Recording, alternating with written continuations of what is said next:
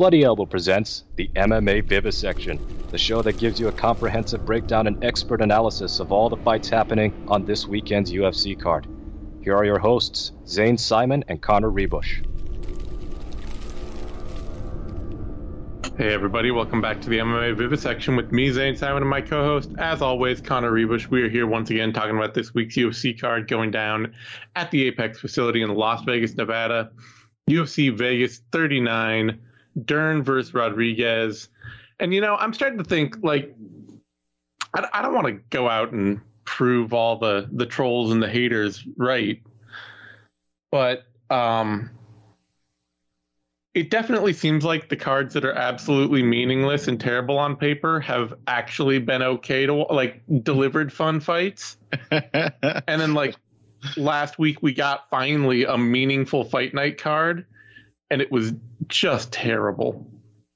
It was just the wrong kind of good. It was too, it suffered from a consistency of just being, like, flatly competitive. Mm-hmm. Any one of those fights, really, like the ones that all, you know, went to decision and were kind of competitive but didn't have any big momentum swings, any one of those you could have slotted into a more action-packed card, and it would have been a nice, you know, thoughtful respite from the blood and guts. You would have enjoyed it as a tactical chess match kind of fight. But just with all...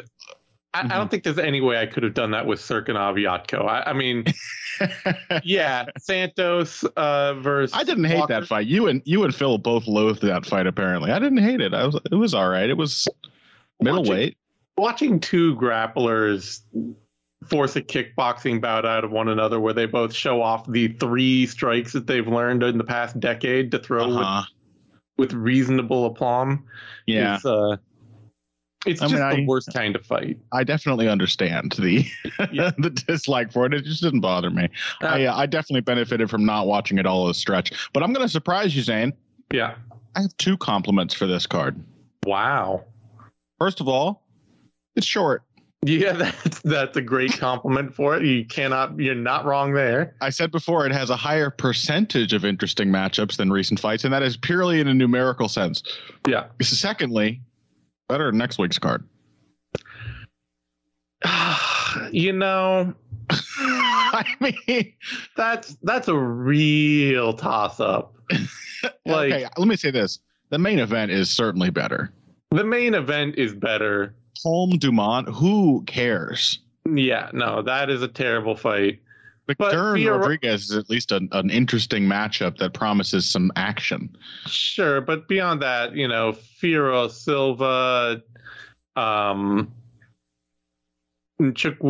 Daunjung, these Landwehr, Klein, even Wright Marquez, these are all, like, more notable bouts than most of what's going on this card. We've got Tim Elliott, Matthews Nicolau, Dern Rodriguez, and then a lot of fights that we could generally just no doubt about that, not see. Like, I mean, I like Randy Brown, but Jared Gooden, that's not a compelling matchup coming off of starching Cowboy Oliveira.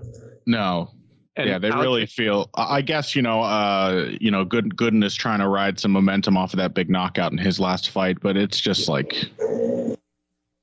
it's the strength of the matchups is not. They're just not compelling or meaningful. They don't seem to move anyone anywhere in the divisions in which they take place.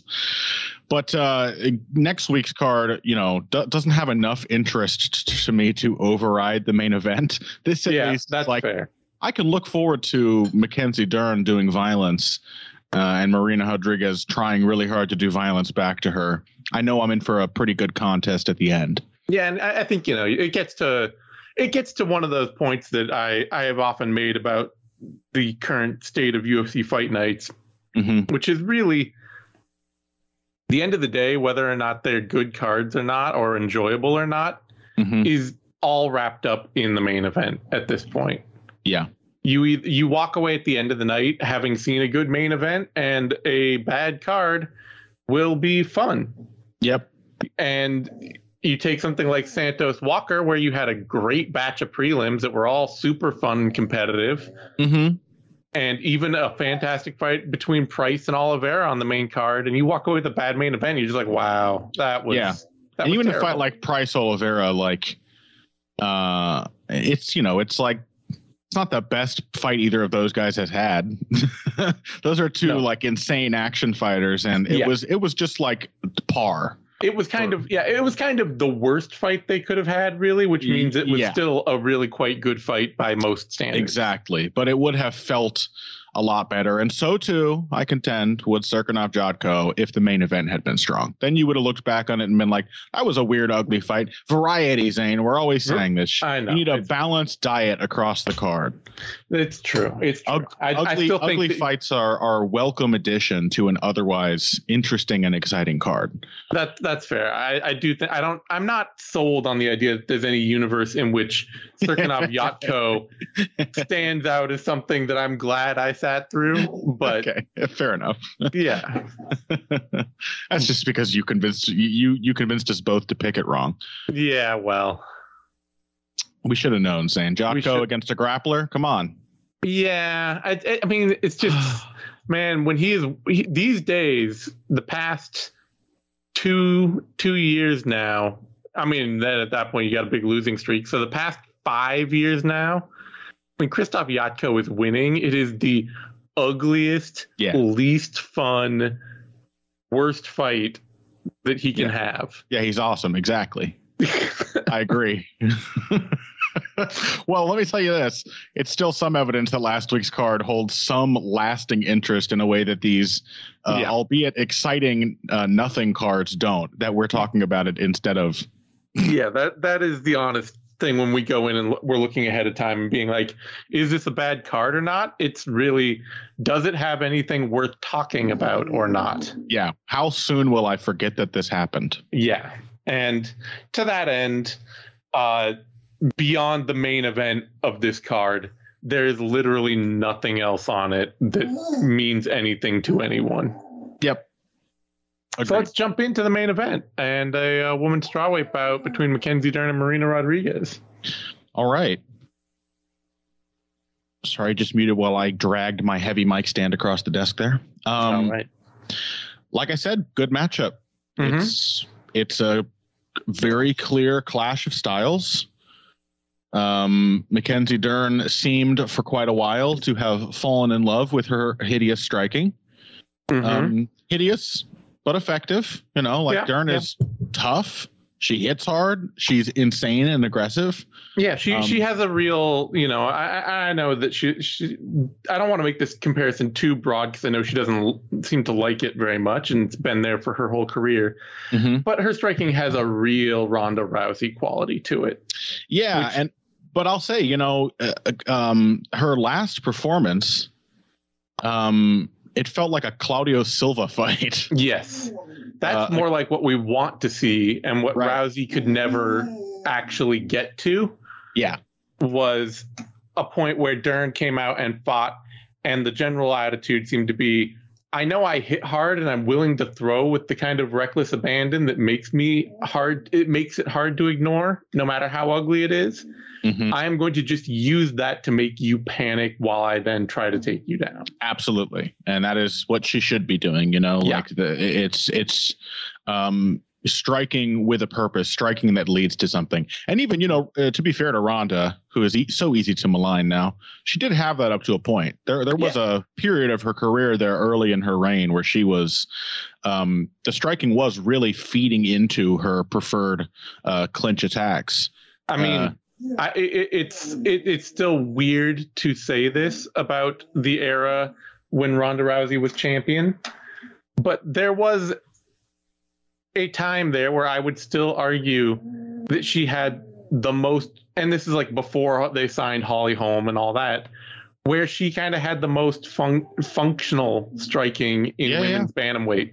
Yeah, because it was just one of those things where as she focused on it more, it became more disconnected from the rest of her game. Yeah, and she was one of the only people who could go out and knock people out and actually hurt them. True. Yeah, and you want to take somebody like Sarah Kaufman, who is unquestionably better schooled than Ronda Rousey. Yeah, and you put them, that you have them strike against one another in the cage, and Ronda Rousey would just win because she hits way harder. Right.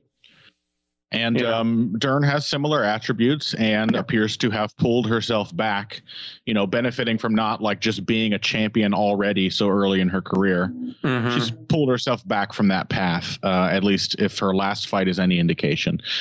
And assuming that she takes a similar strategy here against Rodriguez, I am going to pick her to win. Phil compared this fight, this potential fight to a sort of Carlos Condit versus Damian Maia, which I like.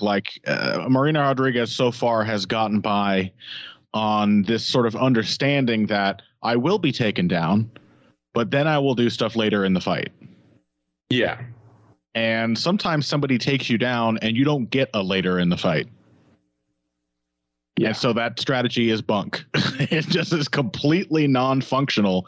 And that has so far been the key to what success Rodriguez has had, because her takedown defense is not very good. Yeah, she's got really bad instincts for it. Yeah, she like a lot of inexperienced wrestlers in MMA, she can, especially when she's really wary of the shot, see a long range, a level change at long range. She can sprawl, she can frame, she can beat that first layer. But once she is taken into a wrestling exchange, a sequence of wrestling moves, anybody takes her down. Anybody who wants to, basically, who's able to first grab a hold of you and then start chaining attacks together. And Mackenzie Dern is maybe one of the worst wrestlers she's faced. I mean, she's, I think, a worse wrestler than Michelle Waterson, a worse wrestler certainly than Carla Esparza. Yeah. And probably worse than Cynthia Calvillo as well.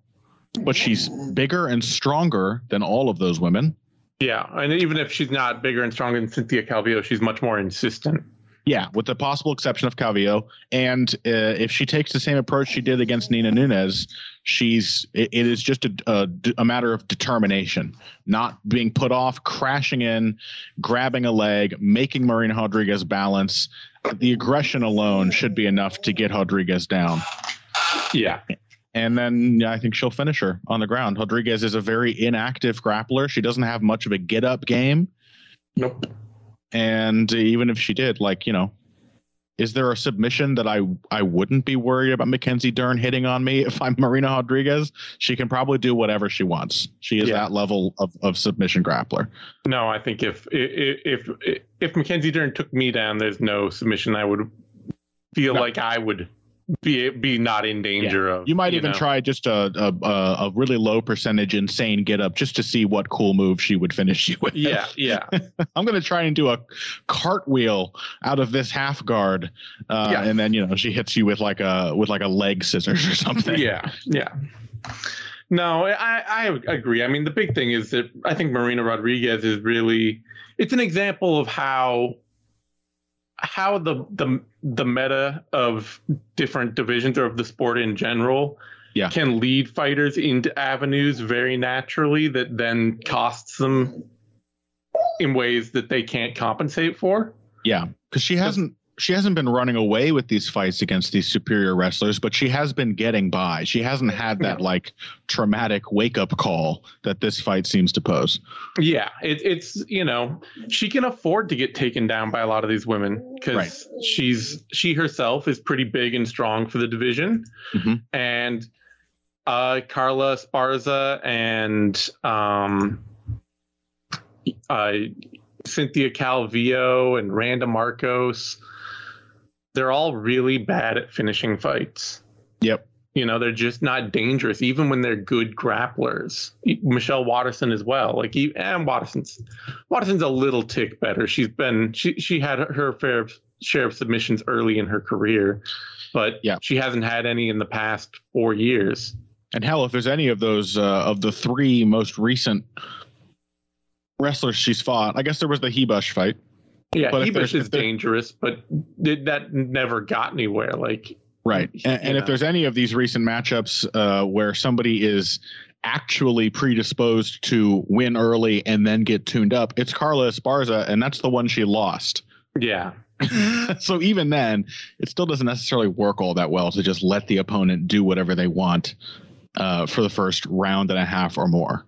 Yeah, it's just one of those examples where Rodriguez doesn't, or Rodriguez, I suppose, doesn't have any. There's nothing around her outside of Mackenzie Dern to push her to be like, no, you really actually should make sure you don't ever get on the ground. Because, even, like I say, even among other contenders, there's not a lot of women who are going to look to turn that into a huge landslide where they're going to TKO or where they're going to insta-sub or whatever it is. And Dern will. And so for Rodriguez, rather, damn it. Now I'm got it all confused going through and looking at all the records. But for Rodriguez, she stands really flat-footed. She's really upright. She is not, she's not being Joanna Jędrzejczyk out there early in fights, at least, where she's just putting out a huge string of volume that you have to deal with. Mm-hmm. And her whole game is kind of based on being able to wade in on you and start building momentum towards being in close, landing lots of strikes, tying up, clinching up, landing lots of stuff in tight. It's all about her ability to come forward. And if Dern is just going to clash into her, then she'll almost certainly get her down. Yep. Now, I am curious to see how Rodriguez approaches the fight. Mm-hmm. If she's smart, then she's looking at this and seeing some of the same things. Like, ooh, there should be a wake-up call in advance of this fight. Like, oh, you know what? The kind of fights I've been having are probably not going to fly here. I need to do something different. And there's room here to, it's not like Mackenzie Dern cuts off the cage well. No, there's room here to just outmaneuver her and sting her with pot shots and try to walk her into hard counters, which against Amanda Ribas, we saw she can absolutely knock out even tough, experienced fighters with sharp single shots. But, MMA fighters are, to a certain extent, it's just human nature that you're not going to learn your lesson until it has, you have suffered the pain of not knowing it yet. And MMA fighters are nothing if not slaves to human nature. So it's also one of those things too. Like we were just talking about this the other week. Like this isn't really a sport that creates that kind of open adaptation that you'd expect more often than not. Right. More often than not, Rodriguez is going to be a fighter who will always have bad takedown instincts. Yeah. And the ways that she will compensate for that are going to be being a busier, more aggressive, more technical fighter standing who makes better use of the time she has on her feet rather than it's like Germaine de Randamie. Like de Randamie's never become a notably better grappler over her career. Right. The standard across every division in MMA is that most fighters just don't really get better from training. Yeah. They maintain, and what gains they make are usually, I think, put down to experience. Yeah. And so you can't go back. You can't really just look at this out ahead and be like, oh no, I bet Rodriguez is going to understand exactly what the problem is in front of her and solve it. Right. She would have to. That's the kind of thing that you can really only have proved when it happens in the cage. And when it does, it's something you got to recognize and celebrate and be like, oh my God. Absolutely. Yeah, absolutely. And if we're talking about fighters that are molding a metagame that's going to get badly exposed at some point, like Mackenzie Dern is sort of in the same boat. Sure. It's just probably not going to happen here. She's building an incredibly wild and sloppy striking game to lead to a takedown game that's only all right, but she's strong enough and big enough that most fighters at strawweight can't stop it. Mm-hmm. And sooner or later, she's going to run into Rose Namajunas or Joanna Jędrzejczyk or Weili Zhang or Jessica Andrade, somebody else who's built like a brick house and can stop it. And not that Rose Namajunas is built like a brick house, but nonetheless, she's a very well-schooled, good footwork fighter. You could expect her to both outmaneuver and seriously hurt Mackenzie Dern. Yeah. Yeah, and she's going to run into some fighters where it's suddenly having a wild, unpolished striking game is going to be a huge liability. Yep. So, but this seems like the right venue. This does seem like the right chance for her to show and for Rodriguez to fail. Yeah. Dern is a reasonable but not huge favorite. I'm a little surprised by that, honestly. I wonder if it's the accent. You think that, like, are people still mad about that? You know what? I think people will remain more mad about that than it will ever make sense to me. Hopefully it's dying down a little, but I get the feeling that that's just going to be one of those things that comes up for her entire career. It's not even just Mackenzie Dern. This is going to be a weird aside, but people do seem to be really suspicious of immigrant accents. Of people who pick up an accent after moving somewhere, like there's one of these like a food YouTube channels like Eater or something. They're paying for this ad spot, by the way. Oh yeah, they had a host who was like a guy who lived part of his life in the U.S. and part of it in the UK.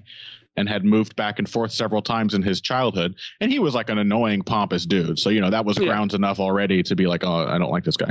But people were really upset about what they perceived to be a fake British accent in what otherwise sounded an awful lot like somebody who grew up in the U.S.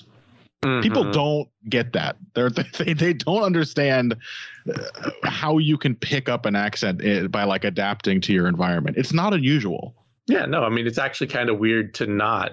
Like, I go on vacation somewhere and I suddenly find myself having to like consciously stop myself from trying to sound like people around me. The most exposure I have to British people is just that I do several podcasts with them. Yeah. And even so, I'm saying like just a tick and shit like that in my day-to-day life. Yeah. You absorb these things from interaction. Yeah. So Dern opened at minus 185, dropped down to minus 200, bounced up to minus 160, and is currently at minus 167. Rodriguez opened at plus 160, dropped all the way down to plus 126, is currently plus 139. Casey O'Neill really lucked out here as far as fighters go because her accents are Australian and Scottish, and they're both just so weird and hard to understand that nobody can fault or pick out which one is the that's the real key, awkward part. Have two equally indecipherable accents. That's no one is ever going to call out a guy from Belfast who moves to South Africa. Exactly. They're gonna be like, I guess that's how they talk. Okay. Yeah. Anyway. All right. That brings us to a welterweight bout. Randy Brown, Jared Gooden. And yeah, I mean, there's always a chance that Randy Brown can lose. Sure. If we're talking about fighters who are never just going to get like way better all of a sudden. Yeah. Randy Brown has one of the most cobbled together MMA games I've ever seen. Where he was boxing from a young age and doing that for years. And so you can still see the form and footwork things that he built into himself to learn to box. And then he very clearly hooked up with a grappling school that doesn't teach anything else other than grappling. Yeah. And only then learned one kind of grappling. So that he's got like an aggressive, functional top game and then is terrible off his back. Yeah. And doesn't really have any way to get the fight there consistently at all. He used to do a lot of standing back takes early in his career. That was his thing. He's just so tall and wiry. And and then he's got a really good clinch game. And that's like the one sort of saving transition between all these parts that is really working for him, is that he can punch his way into the pocket, land really good shots in the clinch, and then if he gets taken down or if he can create a scramble, he can find a standing back take or whatever in there. But he has undoubtedly benefited from experience, and it's been good, difficult experience. I mean, Randy Brown's resume in the UFC is nothing to sneeze at. No, all of his losses are pretty credible, and he's beaten plenty of accomplished, experienced opponents too. Yeah, So he's definitely been getting better, and it's just a sharpening up. I think the really nice thing to see against Alex Oliveira was honestly like he just went out there and really put hands on him well. Didn't, there was none of that sort of waiting, circling, trying to, like, you're 8 feet tall. Go out there and throw straight strikes, and you're going to make something violent happen. And so it was really good to see him do that in ways that, like, against Belal Muhammad, he just started the fight, got put on the back foot almost immediately and kicked to pieces. Right. And the guy with reach who uses it aggressively. People hate fighting at a reach disadvantage. You can really, really make them uncomfortable if you press that advantage on them. So that's all a way of building in to say that it's not like Jared Gooden can't win this fight. If he goes out and he just starts a firefight with Randy Brown, if he gets him down and puts him on his back, if he can get into the pocket and land big shots. Gooden himself is huge for welterweight, and he's consistent to a fault in that he will just wade in through any and all incoming fire to try and get in the pocket and throw combinations. But this is a fight that Randy Brown should absolutely win, because Gooden really does, like, he just has no defense and he has no mind for it. And that fight he had that he won with Nicholas Stolze, he just walked through 3 or 4 huge shots that Stolze landed to land his own at the same time, and his were bigger and Stolze couldn't take it as well. So I gotta go with Randy Brown here. He should absolutely be able to win this fight, and it's only going to be a product of his the problems in his own style that would take that from him, I think. It's not like he couldn't knock Randy Brown out. Yeah, it's been done. Randy Brown has lost via leg kicks. He has lost via knockout. He has lost via submission. There are gaps to exploit in every part of his game. He's been KO'd twice, albeit by probably the 2 hardest hitting dudes in the entire division, in Vicente Luque and Nico Price. But Gooden certainly packs a punch. Yeah. He's, does have a degree of reach parity. In fact, let me check the stats here. 77-inch wingspan for Gooden. 78 inches for Randy Brown, so more or less virtually identical, some might say. And, I could also see his determination to pressure, which he brings against most opponents, working for him here. Randy Brown looked super successful against Alex Oliveira when he was coming forward. But as you said, he lost that fight to Belal Muhammad because Muhammad just insisted on pressuring him. Vicente Luque out-pressured him, and that worked to his advantage. He's sort of like a negative John Jones, Randy Brown. He's tall and lanky. He's got a really dangerous clinch, but whereas John Jones needs you to walk into the clinch, and is in fact very uncomfortable being made to lead, Randy Brown is on the other side of that spectrum. He, as you said before, he wants to punch his way into the clinch, get into strong head position, get those collar ties proactively, and start beating you up. So I think it could be a pretty close fight, to be honest. The big thing I think in Brown's favor here really with Gooden is that Gooden has no kicking game. Yeah, Gooden has no kicking game, and he has atrocious defense. Yeah. And Brown is a quicker, more relaxed, more accurate striker. Yeah. So yeah, I'm going to favor Randy Brown as well. It's stylistically, I think it's a good matchup. It's just who cares? Yeah, it's just one of those things where Randy Brown, I realize he's had his trouble in the UFC, but beating Alex Oliveira, Warley Alves, and Brian Barberena in the past couple of years, they put him on the cusp where, that Vicente Luque, Nico Price line, Muhammad, Price, Luque, along with Oliveira, Alves, Barberena, they all create a very clear picture of exactly where Randy Brown is in the welterweight division. Yeah. And it is a half step out of the elite. Yeah. Gooden is fighting for a spot on the roster. He Yeah. He is barely clinging to this division by his teeth. At the moment, it's just that Stoltze win after back-to-back losses in his first 2 UFC fights. As a matchmaking position, it does nothing. If Brown wins this, that says nothing about him. This is a fight that he has won 100 times over. Mm-hmm. And if Gooden wins, it's huge for him. It's massive, but it just doesn't feel like a fight that it doesn't feel like a fight he's earned. It just feels like the logic of matching Randy Brown is like, oh, you lost to the ranked guy. Okay, now you need 2 wins, and then we'll give you another shot, and then you can fight like, Daniel Rodriguez or something. Yeah, those 2 wins, there's so much depth to that division. Yeah.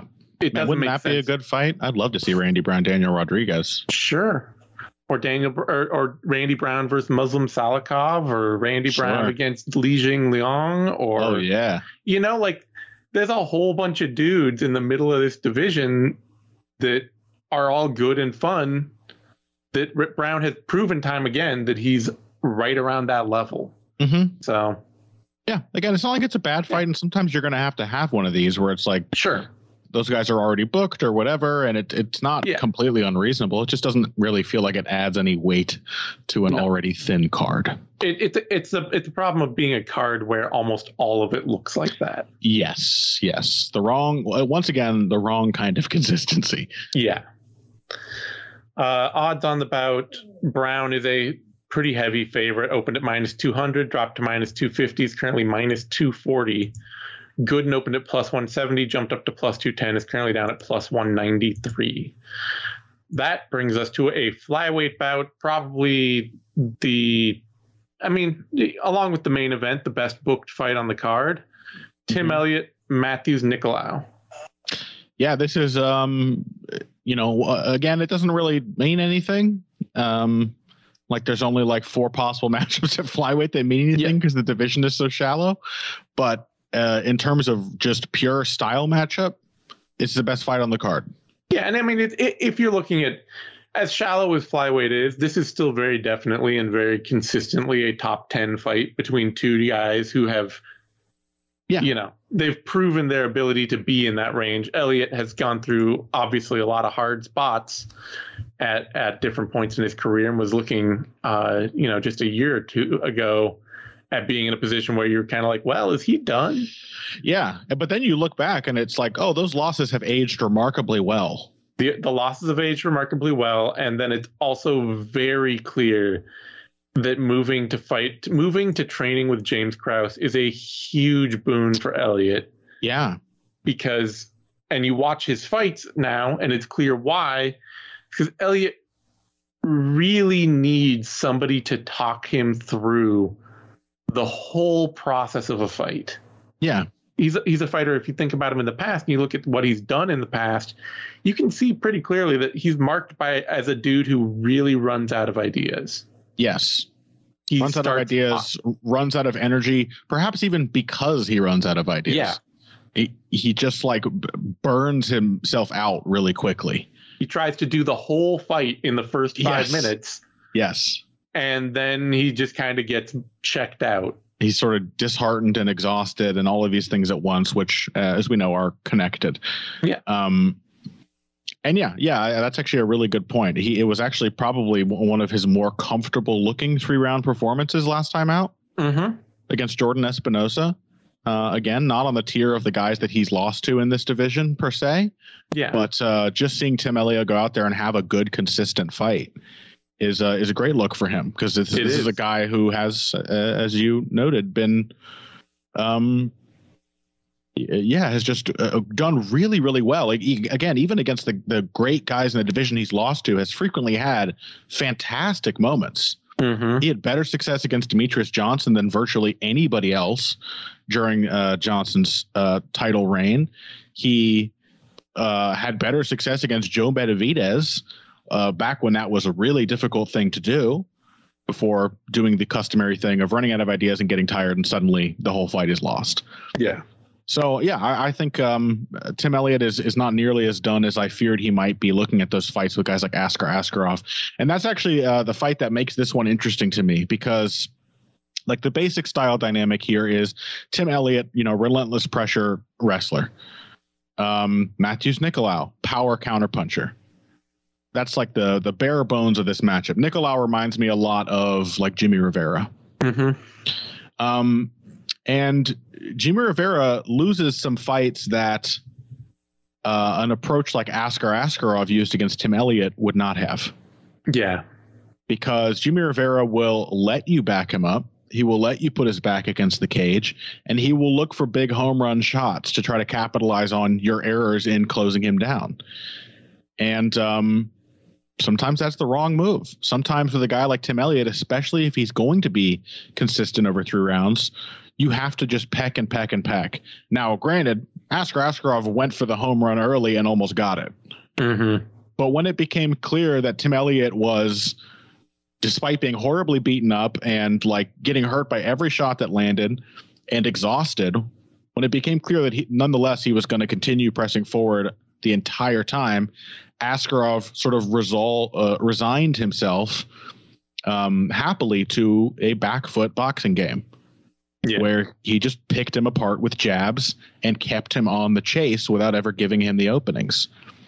And I think that could be a problem for Nicolau. I don't think he's really content with doing that.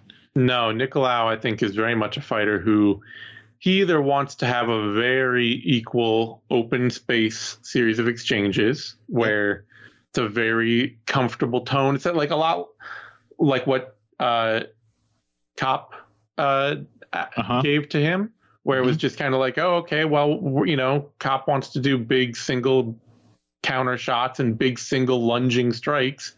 Yep. Nicolau was like, okay, well, this works pretty well for me. This is a very even, I can set my own things up. You set your things up. We'll see who can win each time. Mm-hmm. Or if he has the size and strength advantage, Nicolau will himself then wrestle and work to out-grapple his opponent. Yeah, and when he is drawing away from a pressuring opponent, it is to sucker them into a hard shot. Yeah. He's a really big fan of that, like Willie Pep style, like, oh, I'm fading away in southpaw, I'm fading, boom, cut back across, run you into a big left cross. Mm-hmm. Or, I'm taking half steps back, you reach for me, slip, left hook. He wants those big shots on the counter. And so if he can't finish Tim Elliott doing that, I can definitely see Elliott's pressure wearing on him down the stretch. Yeah. And you look at a fight like Nicolau versus Smolka, where he was absolutely tuning Smolka up the entire fight. It was, frankly, as a fan of Louis Smolka, one of the more horrific fights I've seen, where a guy is just soaking up damage and unfortunately for him almost doesn't go down or go away. He went down a couple times, I think. But late in that fight, Smolka started to have some success. He started to land his own left hooks. Nicolau didn't like the pressure, and it was in response to pressure that he started using that wrestling that you spoke of. And he took Smolka down a couple times. Tim Elliott seems like it might be a worse idea. He's a bigger, much more physical fighter he's not frame-wise bigger than Louis Smolka, but he's a hell of a lot stronger. Yeah. And it could be dangerous to allow him to pressure you into sort of shooting into his game. So I'll say that I'm going to pick Nicolau because Elliott, despite the consistency he showed in his last fight, it still has atrocious defense. Yeah. He leads with his face, and there's a reason Askar Askarov almost knocked him out cold in the first round of their fight. And a reason that you could really argue that Ryan Benoit won their fight. Sure, yeah. Just hitting him with home run shots will at least bank you around. And that is something that Elliott himself struggles to do. He's not a noted finisher and is not really great at sealing or at stealing round sealing moments. Yeah. So I'm going to take Nicolau essentially for being able to damage Elliott and bank rounds on that. But I think it will be a difficult, stressful fight for him. Yeah, I'm really split, honestly. because I feel like the Nicolau that has come back to the UFC, and maybe this is the guy he always was anyway, but the Nicolau who's come back to the UFC is just that little bit more like patient and low output. And I mean, it was against Manel Kape. It was against Manel Kape. Somebody who pressures Nicolau like Louis Smolka did, he's going to counter. Like that is how he tries to stop that from happening. He has no choice but to throw. It's true. I just really, Tim Elliott is a dude who, for all he does, all the damage he does take, he's only ever been submitted. Mm-hmm. And that happens. It's not something that Nicolau couldn't do. He's not a terrible submission artist. Not at all. He's a very competent grappler. But do I trust him to do it? And if he doesn't do it, do I trust Elliott to weaken in his resolve? Because that's the other thing. It's just basically, to me, is can Elliott push a fight on Nicolau without getting subbed and consistently enough to just kind of overwhelm him? I want to believe he can. But you are kind of banking on him to win a decision, right? Oh, of course. No, I don't think Elliott would TKO or submit Nicolau. Right. Nicolau's a good, capable grappler. And don't think he's ever been submitted. Yeah, Elliott's his only submission wins, or his only wins by anything other than decision, have been, beating Mark De La Rosa, who's just not a functional athlete who could keep up with flyweights. Mm-hmm. And then the Ultimate Fighter, he didn't. Mm-hmm. It's otherwise been since 2015 against Felipe Efrain that. Yep. So, no, I would definitely say it has to be.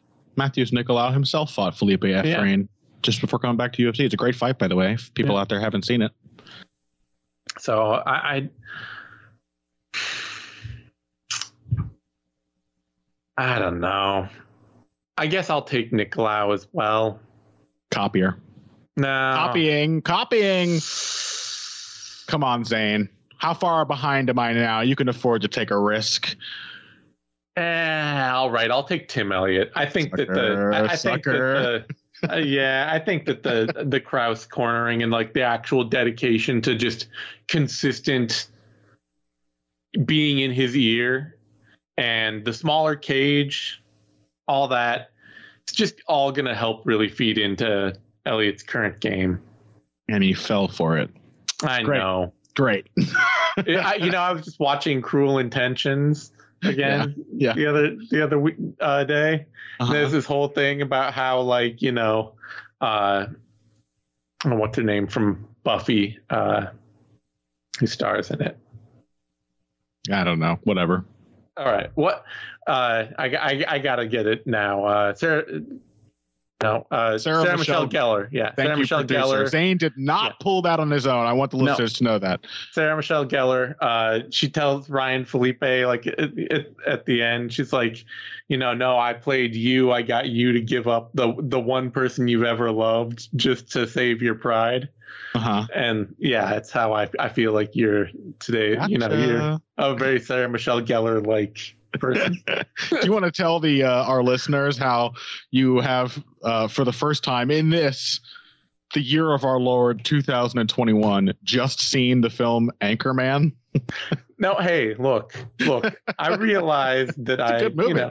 It is. There was just a point in the 2000s where I just didn't care about anything Will Ferrell was doing. That's fine. Anchorman set the tone for that era of comedy, though, and it only got worse after. I mean, because now I'm going back and I watched Elf. I watched Step Brothers. Uh-huh. I've watched Anchorman now. They've all been really funny and good. I'm going to watch Talladega Nights. I think Talladega Nights might be my favorite of those movies, actually. And but at the time, I did not have any interest at all. That's fine. So I'm recapturing. What you should really do is watch Talladega Nights with the do DVD commentaries exist anymore? Where would you even find it? I can rent it. I will rent the DVD. If you watch it with the DVD commentary, it is the entire cast doing an extended improv where they pretend that they are the descendants of the actors in the movie, like several generations removed, in a world which has largely been defined by the success of Talladega Nights and is also an apocalypse. You know what? So you get to hear Michael Clark Duncan pretending that he's like a sea lord on a fan boat who goes from island to island extracting tribute. It's great. I'm actually fascinated by that, and we'll have to do that. And it's really much more interesting than talking about Maria Agapova versus Sabina Mazo. They all talk about Jack McBrayer in hushed, fearful tones. It's really good. It's really good. Elliott is the underdog to Nicolau. Opened at plus 135. Got up about 143, and then the past couple days has risen up to plus 161. Nicolau opened at minus 155, dropped to minus 170, and was holding pretty steady there down, but has dropped in the past couple days to minus 196. So gamblers not liking Elliott in this fight. I get it. Only a sucker would prefer him. Yeah. Anyway, tell me about Agapova, Mazo, and why it's better than Anchorman.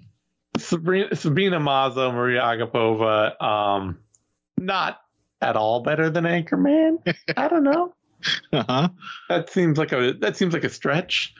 Much like Brown, Gooden, or Gutierrez, Colares, or Romanov, Vandera. Yeah. Like Sabina Mazo is just better. There's a fighter here I'm interested in. What? There is a fighter here that I'm interested in. Between Mazo. It's once again, there's a fighter that is worth caring about, but the matchup is. And Agapova is a good prospect, but it's like losing the way she did to Shanna Dobson made it clear just how much of a prospect she is. Yeah. Also, apparently, a bunch of gym drama out there about her just being like totally wild and unhinged and just like being a constant source of drama in the locker room and a complete jerk. Which that doesn't sound like the MMA culture I know. Yeah, no. Where's the Bushido code? John Kavanaugh would never allow this. That's right. He'd keep her on the straight and narrow. That fine young man he raised to MMA superstardom. Cathal Pendred. Yeah, Cathal Pendred, of course. I don't know who else anybody would have thought I meant. Yeah. But, I mean, Agapova, she's a good athlete. She's aggressive as hell. She's dynamic.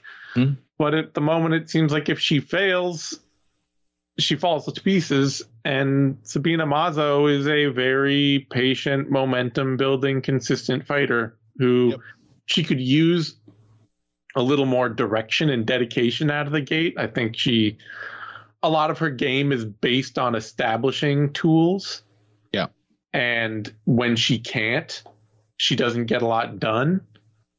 But I don't see anything about Agapova that's going to stop Mazo from establishing a body kick or from establishing a jab if that's what Mazo needs to do. So I'm taking Sabina Mazo by decision. Yeah, Mazo is like a prototype Marina Rodriguez. Yeah. She's tall and long. She's got a dangerous kicking game. She's dangerous in the clinch. If you give her space, she will use that reach to walk you down and hit you with hard shots. And she tends to lose the fight early and then take over down the stretch. Yeah.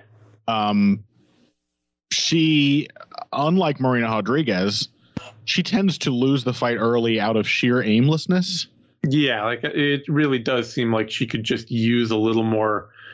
It feels like she has to remind herself what kind of fight she likes to have. Right. Like Rodriguez isn't a slow starter so much as she just keeps fighting a bunch of tough grapplers who take her down early. Yeah. Like if you gave her a moderately paced striking battle in round one, I have no doubts that she would just go out there and start trading shots with you. Yeah, I mean, I think that was a lot of, like with Amanda Hebus, she just went out there and cracked her. Yeah. And so Mazo will, she'll let a fighter like Agapova have some moments early. There's no doubt of that. Agapova is, tying right in with her apparent locker room behavior, a maniac early in the fight. She's super aggressive in the way that a lot of reasonably athletic raw prospects are. But I'm just not 100% sure what she does to actually take the fight over. She makes way too many mistakes. Sabina Mazo makes one mistake, which is not taking enough risks early. Agapova does nothing but take risks. So I got to take Mazo to just stay calm and still be there after Agapova runs out of ideas. So I got to read this was all from Marina Moroz, who said this. Who seems to be a sweetheart, by the way, as far as I can tell.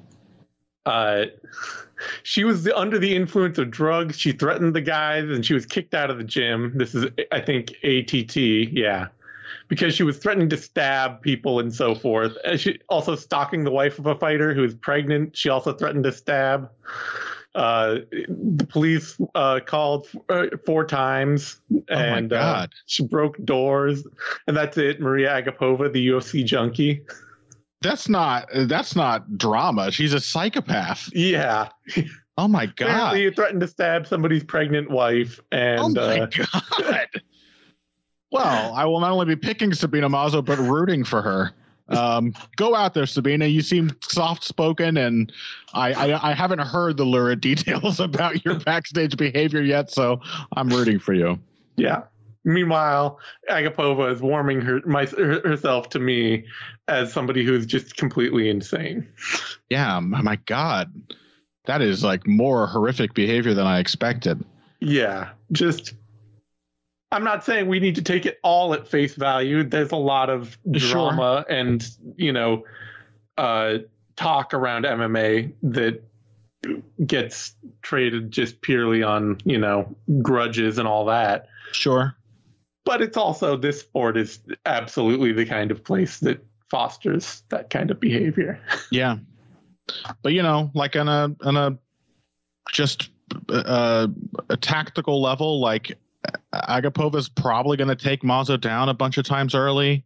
Mm-hmm. She'll probably take her back pretty fast. She'll probably do that, but Mazo has been taken down by better grapplers with much more experience and survived. Mm-hmm. And then I think Agapova gasses herself out and gets into ridiculous exchanges. And, Shana Dobson managed to kick her in the head. I think Marina Rodriguez... my God, I did it. I think Sabina Mazo can definitely replicate that. Yeah. So Mazo seems like the pretty obvious take here. And Agapova, there may need to be like some sort of intervention or something at some point. Yeah. See, Maria Agapova is the underdog, opened at plus 155, dropped down to plus 106, and is back up to plus 144. Sabina Mazo opened at minus 180, got up as high as minus 130, and is currently down at minus 173. So, seems pretty. I mean, I think Mazo could be a wider favorite, honestly. I mean, I realize that she's going to maybe get herself into some trouble early, but she's never been subbed. Yep. And her losses have been to very similarly consistent fighters. Yeah. In Davis and Moroz, who could just take advantage of her own slow starts for multiple rounds. Mm-hmm. We have yet to see Mazo just kind of fall behind somebody like Agapova and just detonate entirely. You give Agapova a slow start to react to, and she will destroy herself against it. Yeah. All right. That brings us to a middleweight bout. Phil Hawes, Deron Winn, and man, I don't know. Like, who is more likely to just fall completely to pieces when they cannot control their opponent on the mat? Yeah. I took my first glance at this and I was like, oh, why are they doing this to Deron Winn? Like, the dude's had some difficult fights recently. His latest win is, in my opinion, essentially meaningless because I don't think Antonio Arroyo is very good. Yeah. And it was also one of those fights where, like, oh my God, they both got insanely tired after a minute. And then it was only Deron Winn just taking Arroyo down all the time and not getting anything done. Yeah. That was his scoring for the rest of the bout. Yeah. And so I took a look at this and I was like, well, we just saw like that corner turning performance from Phil Hawes in his last fight. I'm going to favor him. He's the one who looks like a comfortable, experienced fighter finally after taking a lot of lumps. And then I'm like, you know what? He still managed to get rocked by Kyle Daukaus. And these are fights against Daukaus and Imavov where notable athletic advantage for him. Notable athletic and technical wrestling advantage to lean on. And Deron Winn's problem is not that he's unathletic, and it's not that he can't wrestle.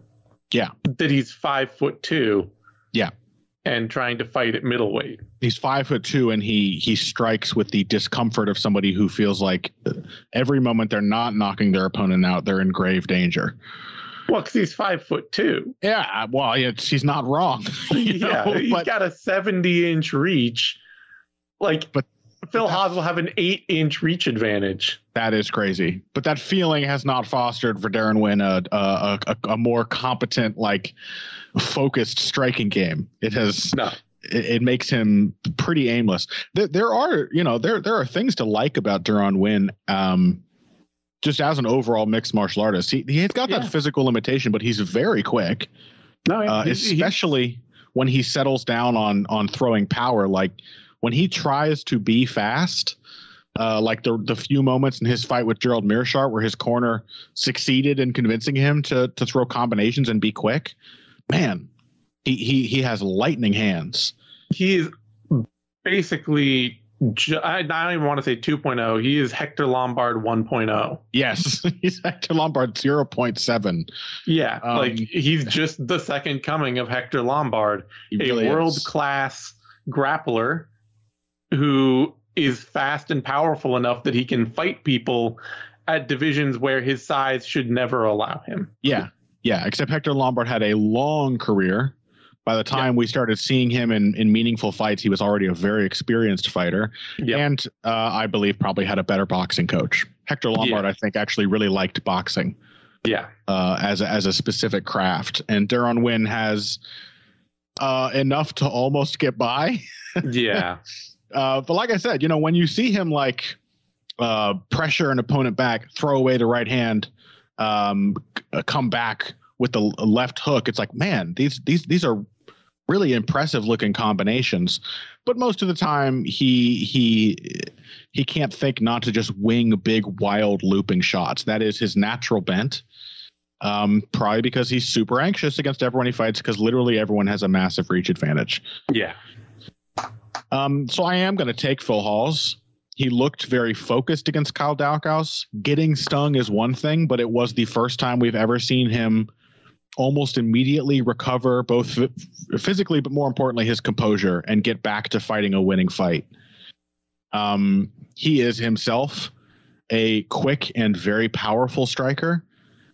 And Deron Winn doesn't have the same sense of like being super fragile, but neither have I ever seen him come back from that turning point in a fight where he gets hurt the first time. Yeah. Usually it's all downhill the moment that somebody touches Deron Winn clean on the chin. So I'm going to take Phil Hawes. Man, it's really hard. It's a hard fight to pick, honestly. Just because Phil Hawes is one of those fighters where it feels like the potential for self-destruction is much higher. Yeah. Like if Phil Hawes runs himself into exhaustion. Sure. Or if Phil Hawes gets hit by something really hard. Well, hey, that admittedly also looked much better against Kyle Daukaus. It did. They both looked much better. But when he has done these things in the past, he turns into a different fighter. His game falls apart. His confidence to be the kind of fighter he needs to be in the fight goes away. Yeah. For Deron Winn, he's never different. He is the same fighter every minute of every fight, no matter what. That's true. Sure, he did manage to actually sort of get pieced up on the feet by Eric Spicely, but it did not stop him putting that beating on Eric Spicely. Yeah, like he can get hurt, he can get tired. Whatever happens, Deron Winn will fight the same fight. It's a real like lifelong wrestler's mentality, isn't it? He just keeps plugging away, trying to keep that pace going. Yeah, and it's to enough of a fault that against Gerald Meerschaert, once Gerald Meerschaert just kind of realized he's going to come in and throw the same couple things at me. Yep. Meerschaert just started outboxing him. You know, he had the reach, he had the time, he had the timing, and he had the anticipation that he just started putting hands. He was the only one of the two of them who had the wherewithal to actually throw body punches, which worked on Deron Winn literally every time he tried them. Yeah. Well, I mean, he may only be 5'6" with shoes on, but he is pretty much all of that is torso. Yeah. He's got the Daniel Cormier defense. Yeah. But yeah, where was the moment in that he hurt Gerald Meerschaert in that fight?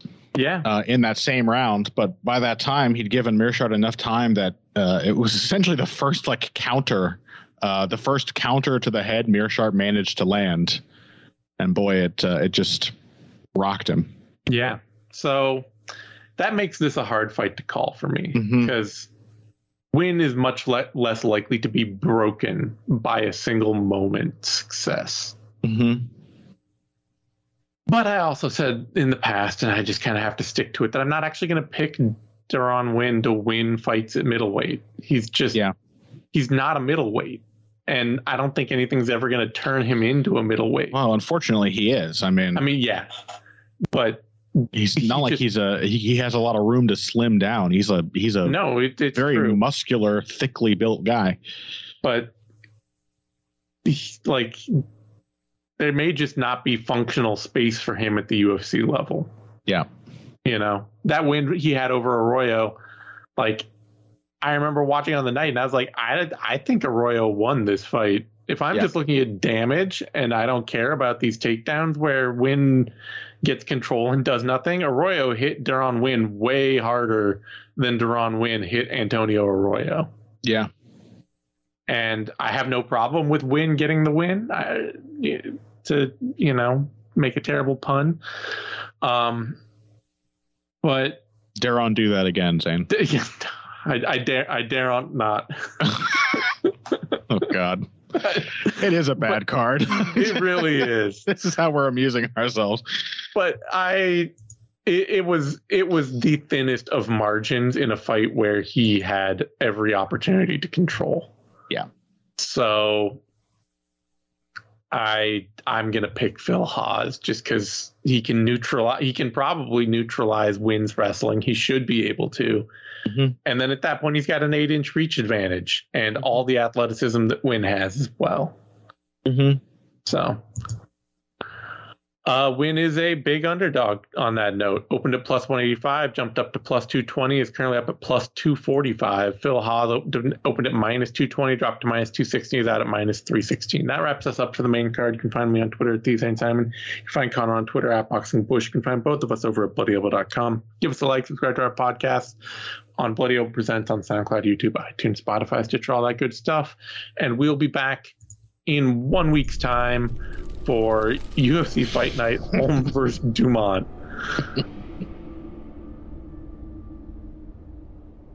Thank you for listening to this Bloody Elbow Presents production.